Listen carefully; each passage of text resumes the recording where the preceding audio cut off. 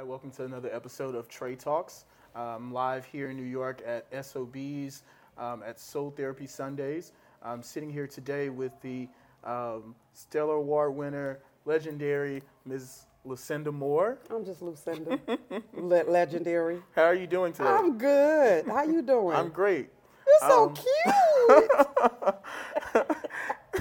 First, we're going to start off by talking about your childhood and your upbringing, your family, and what was it like growing up? Well, I grew up in the hood.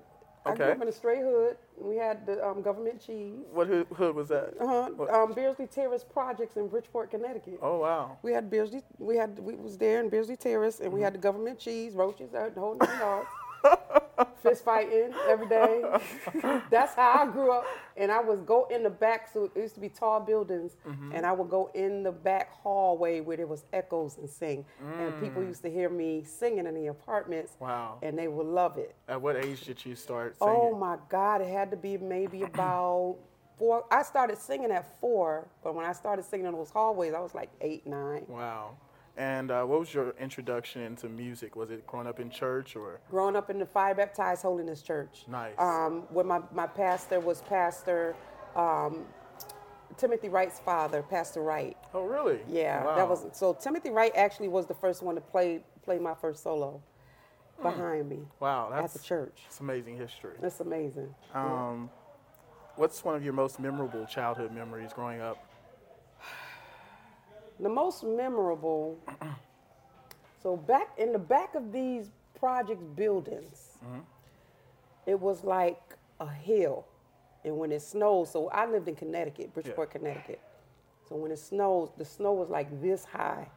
And my mother bought me and my sister sleds to slide down the hill. Wow. I missed all of that. Like, it's crazy. I'm grown and I still miss it. Wow. Yeah. Sounds fun. Yeah. Who were some of your favorite choirs or artists growing up? Oh my God, the Hawkins. Really? The Hawkins. I'm a big Hawkins fan. Yeah, Andre Crouch, Milton Brunson. Yes, love the Tommies. Oh my God, James Moore, Vanessa Bell Armstrong, just so many. Shirley Caesar, everybody. It was if you sung with a choir and y'all were off the chain, I love y'all. Wow, Yeah. That's amazing. And I would take it that all of them inspired you? Everybody inspired me, especially Tramaine Hawkins. Really? Because at the age of 16, at the age of 4, I told my mother, I pointed at the Hawkins Family album, and I pointed to Tramaine, and I said, Mommy, one day I'm going to sing with this lady. When I get out of school, I'm going to sing with this lady. And I turned 16, and I got the call from my cousin, Jonathan Dubose, that Tramaine Hawkins needed me as a soprano. Wait, Jonathan DuBose, the guitar player, that's who my was her cousin. MD. That's your cousin. That's my family. Wow. So Amazing. he called me. She needed a soprano. And she called me. She had him call me, and I went out and sung for the first live recording album. Yep. I have a video of that. You have Yes. it? Did you see how skinny I was? I posted it on YouTube, the clips that are out there. And you do the solo when she changes. Oh, Jesus. What was it like recording that album and working with Tramaine? Was it like a dream come true? It was weird. It was like going back to 4 years old, telling my mother I'm gonna sing with this lady one day, and remembering what I said, how I said it, and then I'm on stage. Wow. And at the same time on stage, my feet is hurting. because let me tell y'all why my feet was hurting. Because for the 2 weeks that we rehearsed for the live recording, like I used to dress, because I was from the hood, I used to dress hood. Yeah. So I had the big fat bangle earrings. I had the gold tooth. Oh, no, not the gold tooth. With the L in there. You know, that was the era of MC Hammer and all of them. So I had the tight jeans. Yep. And, you know, a jersey. So, and then I never wore stilettos. I would wear flats. So she made Jerome Bell take me shopping. She said, teach her how to walk in heels. I want her in heels at the live recording. So I was like, I don't know how to walk in no heels. I don't know. Nobody ever taught me that. Kitten heels. I had to, my mother used to put me in kitten heels. And so when he took me shopping, bought me the dress, outfits, taught me how to, Tramaine. Tramaine is the one that taught me what y'all see right now. What y'all see right now, I was not that. Tramaine Hawkins is the one who yelled at me, screamed at me. If I had nappy here, she would make me go permit. Because, let me tell you why she did that. She did that because she said, I see you doing what I'm doing. Wow. Out of all the background singers, it was 4 of us. She said, I see you doing what I'm doing, and you're going to be big at it. Wow. So she groomed me. Yep. So she said, so I'm going to teach you. I wish you would have taught me how to put some makeup on, because she's a beast with it, you know. So, but I love her for that. But she taught me. She's one of the first females in gospel to do it, to do the makeup on an and album the cover, dressing, the nails, the and nails. all that. She's so and if you see her right, she's still the same way. Still the same way, yes. Yep. Same way. You know, we did a collab Really? on my new album that's out right now. I didn't know that. I wrote a song, and her and I did it together. Wow. It's called God, You've Been Faithful. Okay. It's on YouTube. Huh. I'm gonna have to look that up. It just dropped in June, so I haven't really pushed it Okay. like I want. But it's the radio sing. It's one of the radio singles. Nice. I'm gonna have to check that out. Mm-hmm. 2006, you signed with Ty Scott Records and released your first album, self-entitled. Tell me, what was it like recording that live album and singing with the legendary Daryl Coley, who's also connected with the Hawkins? Yeah. Man. That may have been the last time Daryl Coley recorded anything. That was the last time that he recorded. I bought that me. DVD at Walmart. You did? I still have it. And he was sick. Yeah. He was sick then. He at talked my about recording. it in the song. Yeah. Yep, he was not feeling good. Wow. And it was just so ironic. That whole it was like deja vu. Like I dreamed about it, dreamed how I wanted it, dreamed who I wanted on there, and it happened. Just like that. Dreamed of being on Ty Scott or a record deal and then doing a live recording. Yeah. And it happened. So you know what that shows me? God has favor on. I have favor on my life. He's giving me favor. Yep. And if I call it out, God's gonna do it. Yeah. And so everything that you see happening, I called it out in the atmosphere and it happens. That's amazing. Beyonce, Beyonce, I need to do a collab with you. I want to do it like your daughter.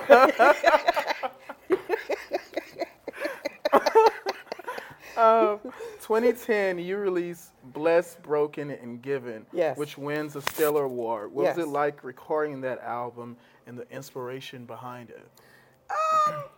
It was good. I actually won Best Traditional Female Artist of the Year that year. It wasn't the album. That album was sort of kind of like a struggle for me, and I have to say that. Really? Yeah. I right after I did that album, I lost everything. Oh, wow. I lost everything. So that album didn't do as good as the first one. I lost my record deal. I lost houses, cars. I lost everything down. I was scraping for pennies. Oh, no. And God, he resurged everything. He just, how you say it, just boosted. It took 10 years for me to come back, but I'm back. That's But amazing. that album, it was good. JoJo Hill produced it. We did it at Elizabeth Baptist Church in Atlanta, Georgia. Atlanta's like my #1 market still. That's like the place I can go and, I'll have support. Yeah. There in Connecticut, of course. But I just thank God for the opportunities that Ty Scott has given me. Everybody's still stuck on the first album. Yeah, I mean, the first album, I mean, you can play it the whole way Still. through without skipping. Still, yep. One thing that sticks out on your albums is the background vocals. Do you have a hand in that, being that you used to do background vocals? I do. Really? I do. Now, are you talking about the background vocals of the old albums or the new one? Both. So, Vashawn Mitchell is the one that's responsible for the first one. Yes, because he is conducting on that The one. second one, JoJo Hill got people from Atlanta, including Tasha Cobbs. Oh, really? So Tasha Cobbs is one of the background singers. Wow. This was before she even was who she is right now. Wow, that's crazy. I did Maybe not know a that. year before. Wow. Yeah, a year or two. Wow, that's amazing. And then this new album, I'm doing a lot of the background on it. Nice. Could you tell me a little bit about the difficulties of being a gospel artist in this ever-changing genre? Lord have mercy. And I talk about it all the time. is that you have to roll with the punches. Yeah.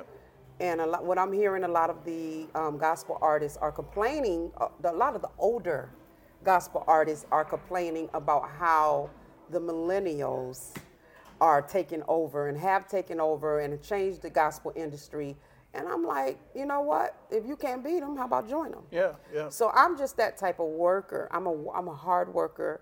I have this drive in me that I don't care who's out there. I got to worry about me and the success that God has given me and going to give me. Yes. I can't worry about what's going on in the industry right now as far as how everybody else feel. I have to do what Lucinda needs to do for ministry and to get my music out there. So what I did was I just changed, I pivot, So Yep. you got to pivot. Yep. So now if the gospel industry is how it was back then and it's not like that right now, you got to do what right now is doing, because Yes. God didn't stay back in the day. Nice. He's a right now God. Yes, he is. He's a right now God. And so the problem that everybody's having is they don't understand that you have to have a team Yep. to help do. you. You can't do it by yourself. Can't. And the other issue is so many of the older artists were on labels and they were so used to somebody doing it for them until now they have to do it for themselves. They don't know what to do. Yep. Yep. But I've always done for myself, Yeah. even on a label. That's amazing. Yeah. What inspires and motivates you to keep going as an artist? Work. Not only am I a artist, I have my own shoe line. I'm constantly working on what's the next stream that I have to work on, stream of income Nice. that I have to work on, because even during the pandemic, I was looking at these artists complaining while I was over there making money. I was making cash. And so they were calling me and say, are you making money? I am. And I would tell them how to do it, start your own business. So, yeah. It's nice. So what is the life of Lucinda Moore like? What do you enjoy doing in your free time? Sitting at home and watching TV. Because I travel so much. I travel a lot. And when I go home from here, I'm in my house like 4 and 5 days straight. Don't come out. Wow. Watching CNN and being on my phone and my computer and just, trying to think of what's the next thing I have to do. Nice. As far as for me. What are you currently playing heavy in rotation? What artists are you listening to? Lucinda Moore. Shucks. Lord, I hear you. Okay. Lord, I hear you. Which hit #1, by the way. Really? Yeah. Didn't know My that. current single. Wow. Lord, I hear you hit #1 on the charts. Nice. What suggestions would you give to young and up-and-coming gospel artists? Be humble. I'm looking at, and I go to a lot of the events, and I'm looking at a lot of the younger artists who think they have arrived and made it already. And I'm looking at them as like, y'all don't even know what the real gospel industry is. Y'all ain't never experienced that. I have.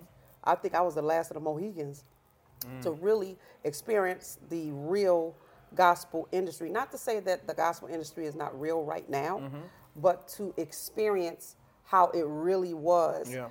And that we all have not made it yet. We don't have Beyonce numbers. So ain't nobody in the gospel industry made it yet. Yeah, yeah. What's next for Lucinda Moore? The next thing I'm going to do, like right now, my next single drops in January. It's called Fire. That was written by my son and I. And everybody's raving about it. I sent it to a few radio heads. And they are going crazy. They were like, just please let us know when we can drop this on radio. Wow. I get testers. I do testers.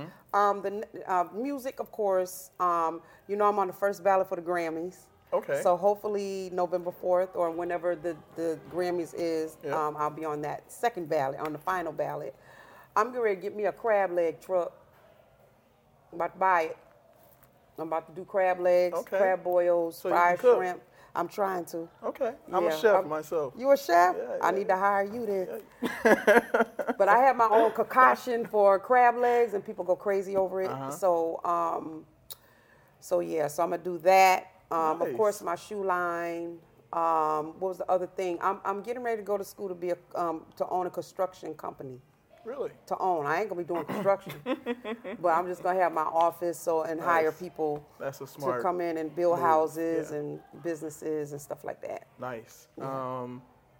Any artists you would love to collaborate with? Beyonce. Beyonce. Hi. I mean Donnie McClurkin. What's the girl name that sings? Oh God. Shucks. I just shot. You know how they say shoot your shot. I just inboxed one of them and I don't forgot her name now. Okay. But I'll tell y'all later. Okay. I'll tell y'all later. I ain't gonna say it on here. Awesome. It's been a pleasure speaking with you. Thank you. And thank you all for tuning in to another episode of Trade Talks. Yeah. Until next time. Beyonce!